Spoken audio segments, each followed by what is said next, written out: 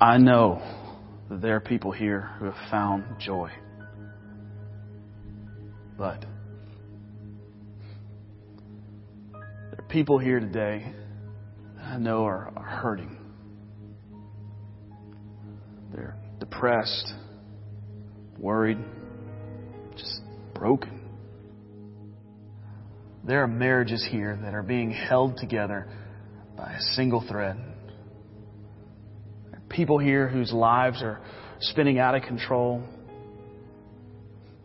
Real people with real hurts and real problems, living in a cold, dark world, grabbing for some comfort, some belonging, and peace.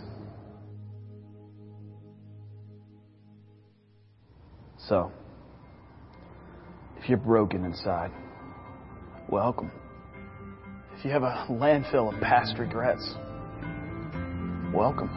If you are hurting and alone, welcome. If you're clinging to hope, welcome. If you are desperate for forgiveness, welcome. If you're ready to praise the one who heals broken marriages, who breaks addictions, who gives life to the lifeless, welcome. If you're ready to run in the grace and the freedom of our Savior, Jesus Christ, who became broken, who became sin, who took sickness, worry, depression upon Himself so that we don't have to be. So if you're ready to bask in God's unconditional love for you, welcome. We just sang, God, You're So Good. Sometimes it doesn't feel like that. So I'm wondering today, how are you doing? How are you really doing? Not just the fake face we put on when we come to church, but if you're being totally honest, deep down inside, how are you doing today? It has never been more complicated, I think, in this time that we are living in, to really answer that question with everything that is going on. So when somebody comes up to me and they ask me, how you doing? I stop and I pause and I wonder, do they really want to know how I am doing? Or is this just like your typical greeting, like, morning, how you doing? I know as Christians or even regular human beings, we shouldn't lie. But in this season of life, it has never been more complicated to answer that question when people ask me how I am doing. I saw a post on Facebook, and then some of you had seen it. I put it on the church Facebook page, and it said, and I asked, what one best word describes your emotional state right now? And some people said they were thankful, they were grateful. Some people said they were a little stressed. On the first post that I seen, one person said numb. I just feel numb. There was a lot of people who said angry. I feel angry at what is going on right now. Some people said irritated, anxious, or afraid. So I sat and I thought, what one best word describes my emotional state right now? So many emotions have been going through my mind this past year. With everything that has been going on in the world and in our own personal lives. And I guess the best word that comes to me is unsettled, shaky, wavering, aimless, so unanswered.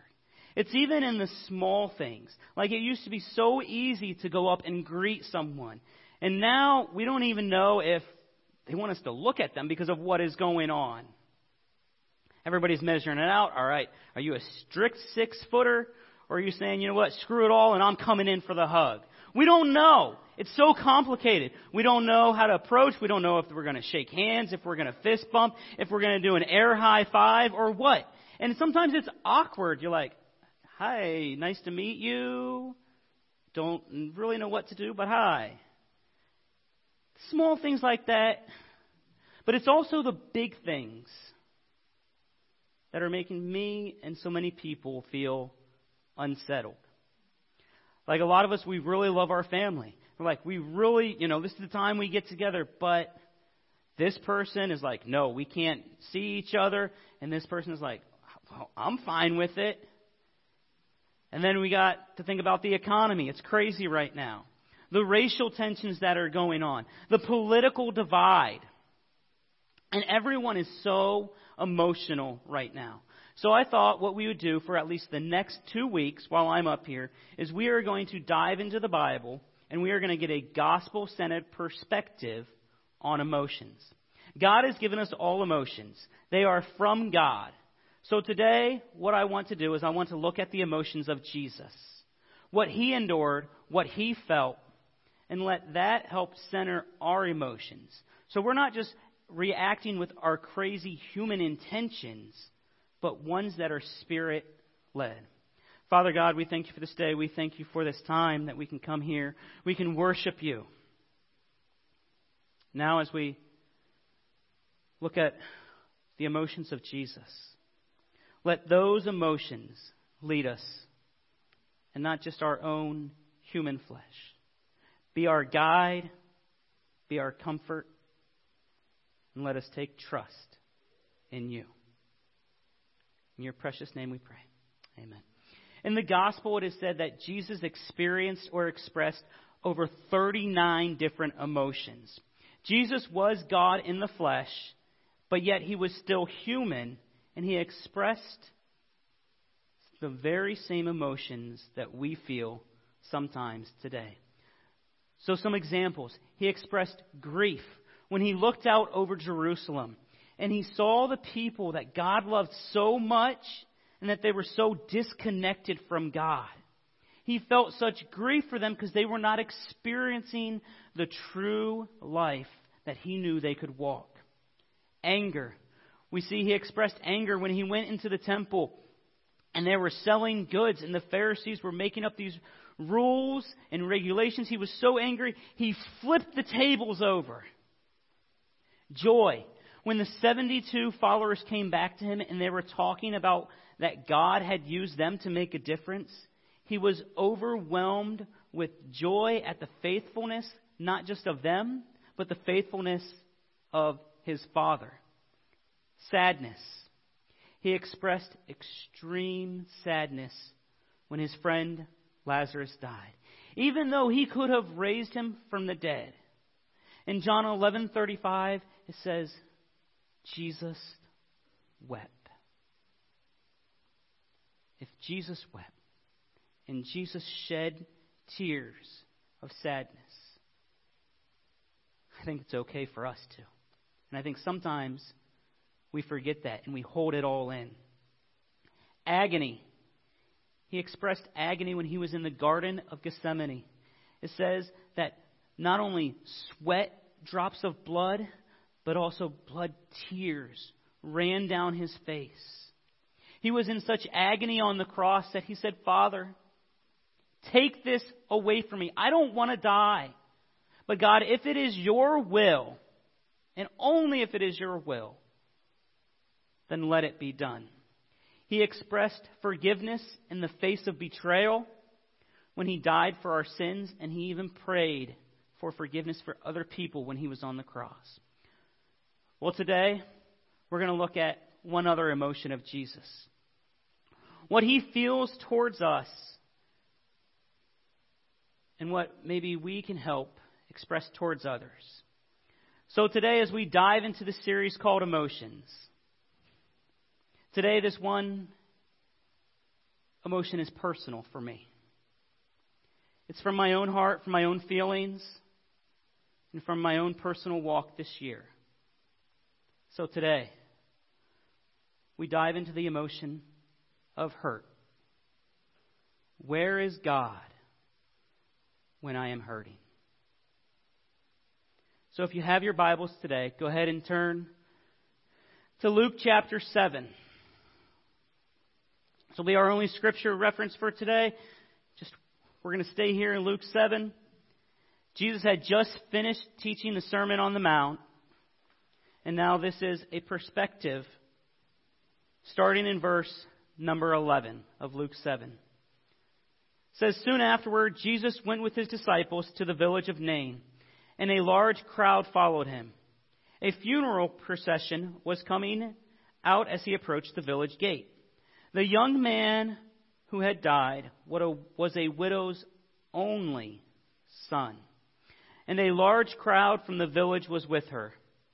When the Lord saw her, his heart overflowed with compassion. Don't cry, he said. Then he walked over to the coffin and touched it, and the bearer stopped. Young man, he said, I tell you, get up. Then the dead boy sat up and began to talk, and Jesus gave him back to his mother. Great fear swept the crowd, and they praised God, saying, a mighty prophet has risen among us, and God has visited his people today. And the news about Jesus spread throughout Judea and the countryside. The power of Jesus expressed through deep and sincere compassion. We're going to try to visualize what was going on here in this scripture. You see, Jesus was walking around when he stumbles upon a funeral procession. Obviously, this was going to be totally different than what we see today. There wouldn't be police cars leading the way. There wouldn't be a lot of people dressed up. They would wear what they had. And it wasn't uncommon for them to pay professional mourners to lead the way. What those were they were people who would get paid to lead the funeral. They would lead it, they would play their tambourine, their flutes, and they would wail as they were walking down the street in sadness, just to show the grief from the person's family who had just passed away. So Jesus walks up on this very loud, very chaotic, and very emotional scene. There are some things we know from this small passage, and then there are some things we don't know. We don't know a lot about this poor, grieving single mom now. We don't know how old she was. We don't know when her husband died, how he died. Was it an accident? Was he killed in battle? Was it some sort of disease? We don't know how old the boy was. We don't know if he was 3 or if he was 12. But we do most likely know that the boy had died the day before, because they didn't have the embalming techniques that we have today. So because of that climate, they would bury that person right away. So you wouldn't even really have time to grieve properly and really think about what had just happened. The person died, and now you're like, okay, we got to get him in the ground right away. So you can imagine this grieving woman who has already lost her husband, and now it says she has lost her only son. Emotional, overwhelmed with grief and hurting. At her deepest moment of pain, at the point where she felt incredibly broken. Verse 13 says, the Lord saw her. What is crazy is that over 40 times in the gospel, it says the Lord saw someone. You would think that he would see everybody since he was God, right? But he saw her. Everybody who was there that day saw this woman, and they knew that it was her from the emotional state that she was in. But Jesus didn't just see her, he noticed her. For me, I try really hard to make sure that I notice things that are going on, notice people. It is our doorman and our security team job to notice things. It is their job to notice if somebody pulls in the parking lot and they've been sitting out there for 20 minutes. It is their job to notice the new people or notice maybe something in the area or someone who might be a threat. That is what Sterner and Jerry are training them exactly what to do, to notice things. So Jesus here, he didn't just see her, he noticed her. Here, a single mom whose only son has passed. And in the middle of all this grief, Jesus noticed her. He noticed her pain. What Jesus felt that day is the very same thing that he feels when you and I am hurting.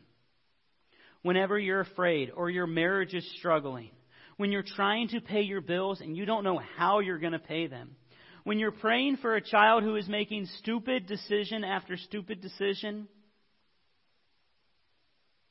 or when you're just praying for a child, Jesus notices that pain.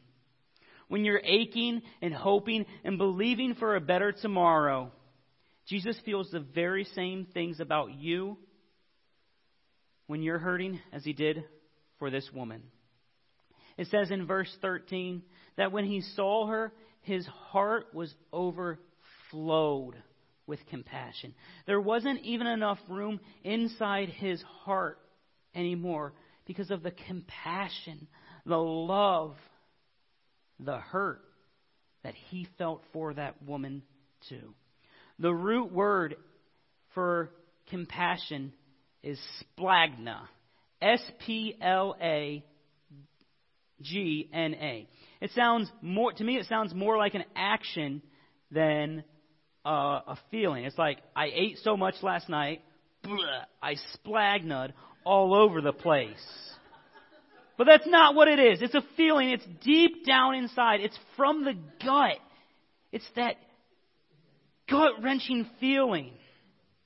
There is no stronger word in the Greek language to represent for compassion than this. Picture this. We're going to try and see what we can really think this splagna is. You're driving your car, and I hope this has never happened to you. You're driving your car, and up ahead, you see an accident. And right away, you're like, oh, man. You feel some empathy for that person or those people who are involved. As you get closer, you see that the first responders have the stretcher out, and there's somebody on it. And all of a sudden, you start to feel some sympathy for him. Maybe you're even praying, all right, God, I know you're the healer. I don't know what has happened, but put your healing hands down upon that person. And the closer and closer you get, you're looking. And you look over and you notice behind one of the first responders' cars. The car. But it's not just a car. It's a car that you know. You know the person who drives that car. Perhaps they're a family member, a close friend, somebody you love dearly. And all of a sudden you're overfilled with such compassion. And it hits you deep down inside. That's what Jesus felt that day. He saw her, he noticed her pain, and he felt it deep down inside. Like, I am in pain with you. I know that pain. I don't know who else needs to hear this besides me today. But God knows what you and I are going through. He cares about you more than you could ever imagine. He sees your pain. He hears the cry of your heart. He knows when you're feeling desperate and you can't even catch your next breath. When your heart pounds and you feel so much anxiety that you can barely breathe. He sees you. He knows that pain. He knows when you're praying and you're feeling anxious and frustrated. The Lord notices and He cares. Jesus sees this single grieving mother and He hurts with her.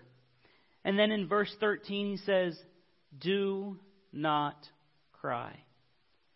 And He walks over to the coffin and He touches it. And it says the bearers stopped. Now, this wouldn't be a coffin like we see today. It wouldn't even be a coffin like we see 100 or 200 years ago. More than likely what this would be, it would almost be like a wagon. So it would be a big slab of wood with wheels on it. The dead body would be placed on it. And most of the times, they didn't even cover up the dead body. it would just be exposed. So Jesus walks over to it and he touches it. And it was shocking. And it says everybody around looked at him and it was so scandalous. Everybody would have gasped that this man of God touched the coffin. You see, the Pharisees, they had these religious rules that they had made up. They were all concerned with the outside rather than the inside. They were a lot of talky, but not walky. They could talk the talk, like, yeah, this is what you need to do, but they didn't do it. They tried to show people that they were incredibly religious instead of living it out. They had over 600 rules in their book. And one was that you do not touch a dead body, or you do not touch anything that touches a dead body. We can see this when we refer back to Samson being a Nazirite. And, since he was a Nazirite, he wasn't supposed to do this. And he grabbed that scoop of honey from a dead lion. And so he was made ceremonially unclean. So they would have looked at Jesus as he was ceremonially unclean. It was almost like, you just sinned. Jesus did not. It was not a sin. This was just something they made up. So when Jesus walked over and touched this coffin, he became ceremonially unclean in their eyes. So he would have to go through this purification process of bringing sacrifices and everything. What I love about this is that Jesus knew that, hey, the Pharisees says, we shouldn't touch anything unclean. So to me, that makes Jesus a line crosser. It makes Jesus a rule breaker. So if Jesus is a line crosser and a rule breaker, I think he would fit in pretty well here at New Hope. I'm up there with everybody. Yeah, he'd fit in pretty well here. But what that did, when Jesus crossed that line, it expressed something.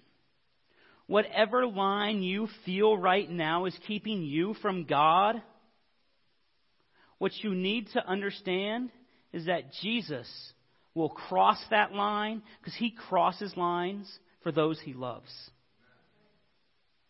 Jesus is a line crosser.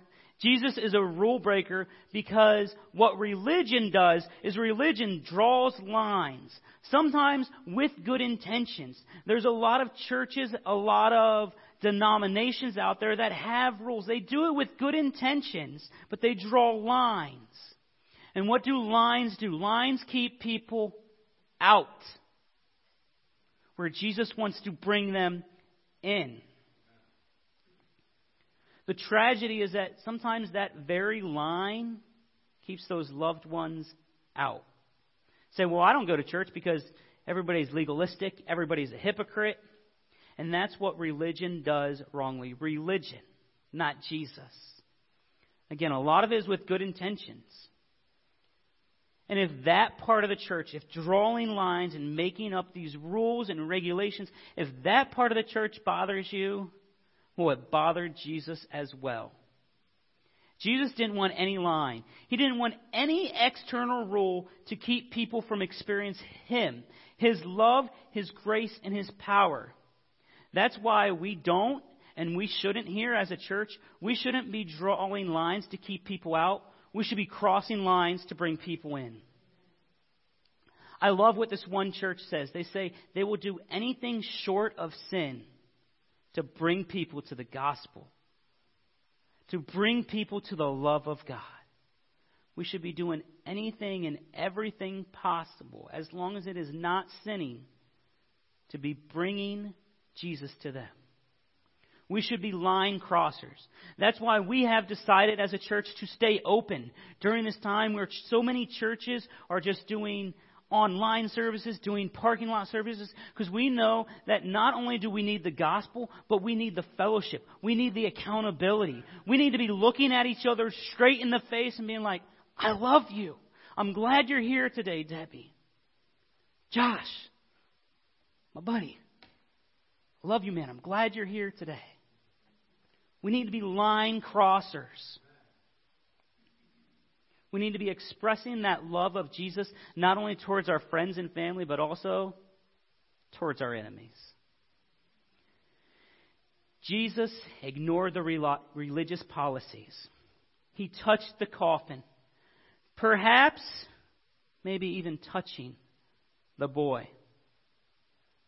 No boundaries, no rules can keep Jesus from expressing the depth of compassion that he feels towards those who are hurting. Jesus touches that coffin. The crowd gasps. How scandalous. How could he do this? But more incredibly than the crowd gasping, the boy gasped. And he comes back to life. Whatever is dead in your life can be brought back with just one touch from the Master. One touch from the author of life. He brings dead things back to life. Just one touch, one moment, one word. Just one sense that he is not only with you, but he cares for you. What did it take to completely alter this grieving mom? Just one touch. My prayer today is that there would be one moment, one word, one song, one sense of the goodness and the grace of God. That whatever barrier you feel has separated you from Him, that you will know that our God crosses lines to show His love for you. The Lord saw her. He cared and He touched. It would almost be impossible to describe the emotions now of this once grieving mother who was about to bury her dead son with nothing left. Moments before, she had nothing left. Not only did she lose the last person she loved, but now she probably lost her whole support system. In this culture, as a woman, if you didn't have a husband or a son, your means of support were very scarce. As crazy as it sounds, women did not have the opportunity to create any kind of wealth or support for themselves. So she had two options. She could, one, become a beggar, standing at the gate, hoping she would get enough money or something to eat that day, and depend on people for the rest of her life. Or two, an option much worse than that. She would have to do things with her body that are incredibly unspeakable. And so Jesus touches, and He picks the boy up, and He carries him back to his mother. Not only does He give this woman her only son back, He also gives her her hope back. When I say this message is for me, this year has been a wondering year of asking, why God? For those of you who don't know, Allie and I have been having to have a child. And then it happened. We found out she was pregnant. And then a few weeks later, she had a miscarriage. And I'm not saying to get sympathy for anybody. I want you to know that even as a pastor, sometimes we stand up here and we say, why God? Why are you allowing this to happen? We serve you faithfully. So I struggle, and I'm hurting, and I'm broken, and I'm angry, and I'm frustrated, and I'm confused. And there have been so many songs recently that have ministered to me this year. So I want to share a few lyrics with you. I love music. And sometimes I feel that song is written just for me. Like, did they write those lyrics for me? Song called You Are. It's by Life Church Worship. And the one verse says, when it seems like the road is long, help me to sing just one more song. You are my healer. You are the answer. Jesus, you are. Even in the unknown, I know that you are good. Even in the waiting, you are good. Jesus, you are. And even in this waiting season, I have to remind myself that God is still good. Amen. The God of the mountain, still God in the valley. Brother Larry shared that this week, and he had no idea that that was in my message. And when I seen that post that he shared, it's like, wow. Thank you, God. You are the God in the good times and the bad times. Another song I heard just a few weeks ago, it's called Yes and No by David Dunn. It says, God, can't you see in the middle of me? In between, I am breaking. How can I get you to change your mind? That's all I'm saying. Deja vu begging you. I forget sometimes. You say yes. You say no. For my best. God, you know better than me. Better than me. And the last lyrics I want to share with you, it's called I Know by Big Daddy Weave. It says, you don't answer all my questions, but you hear me when I speak. You don't keep my heart from breaking, but when it does, you weep with me. You're so close that I can feel you when I've lost the words to pray. And though my eyes have never seen you, I've seen enough to say. I know that you are good. I know that you are kind. I know that you are so much more than what I leave behind. I know that I am loved. I know that I am safe. Because even in the fire, to live with Christ, to die is gain. I know that you are good. I don't understand the sorrow, but you're the calm within the storm. Sometimes this weight is overwhelming, but I don't carry it alone.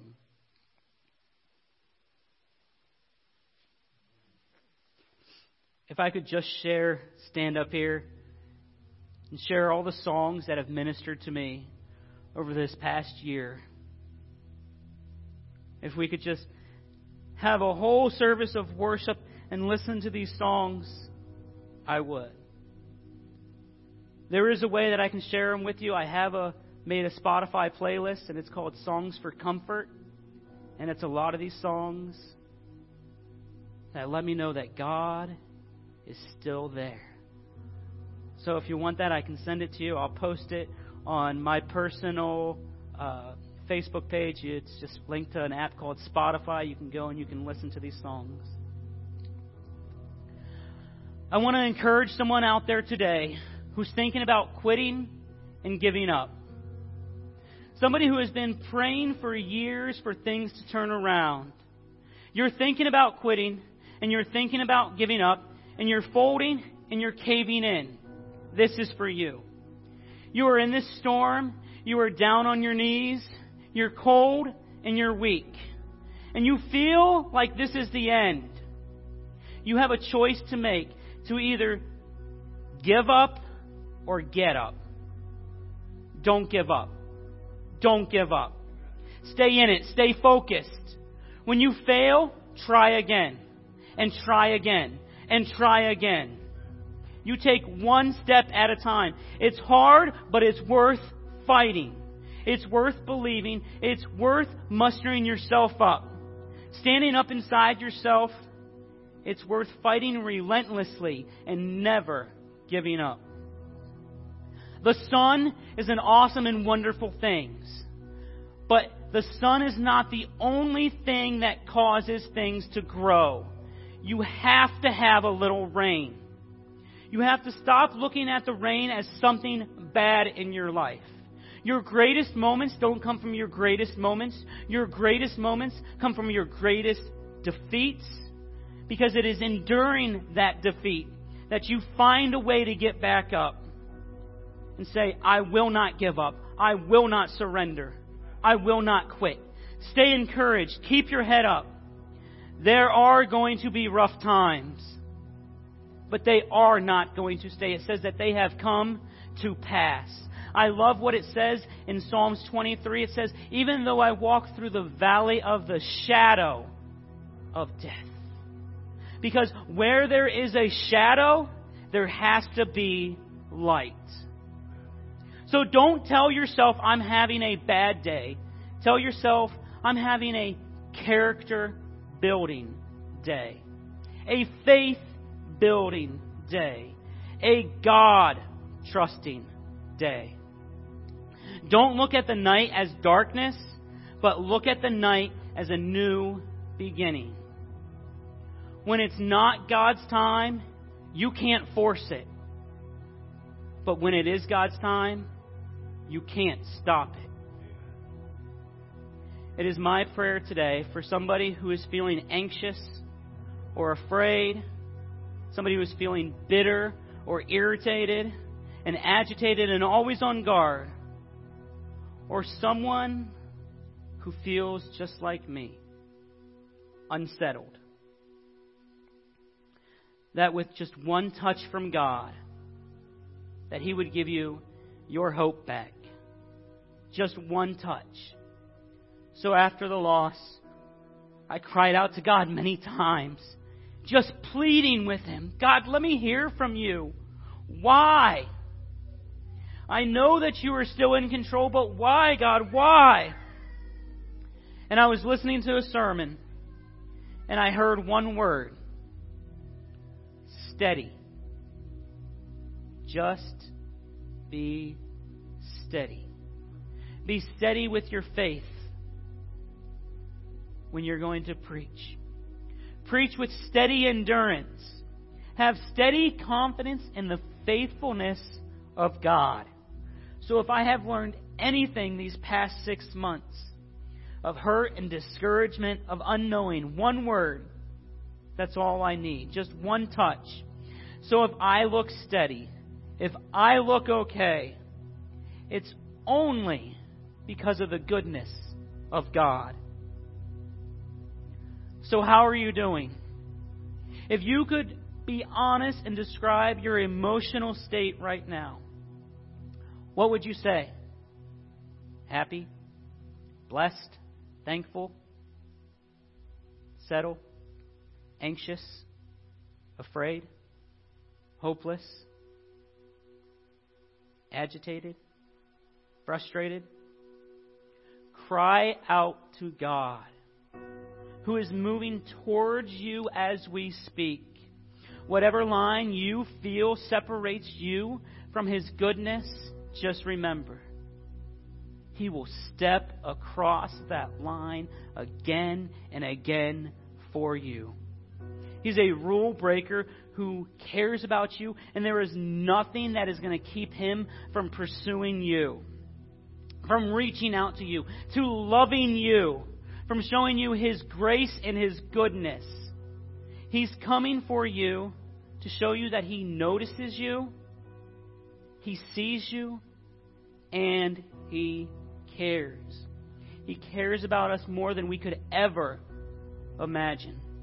When this widow's only son experienced the resurrection life that only God's Son could provide,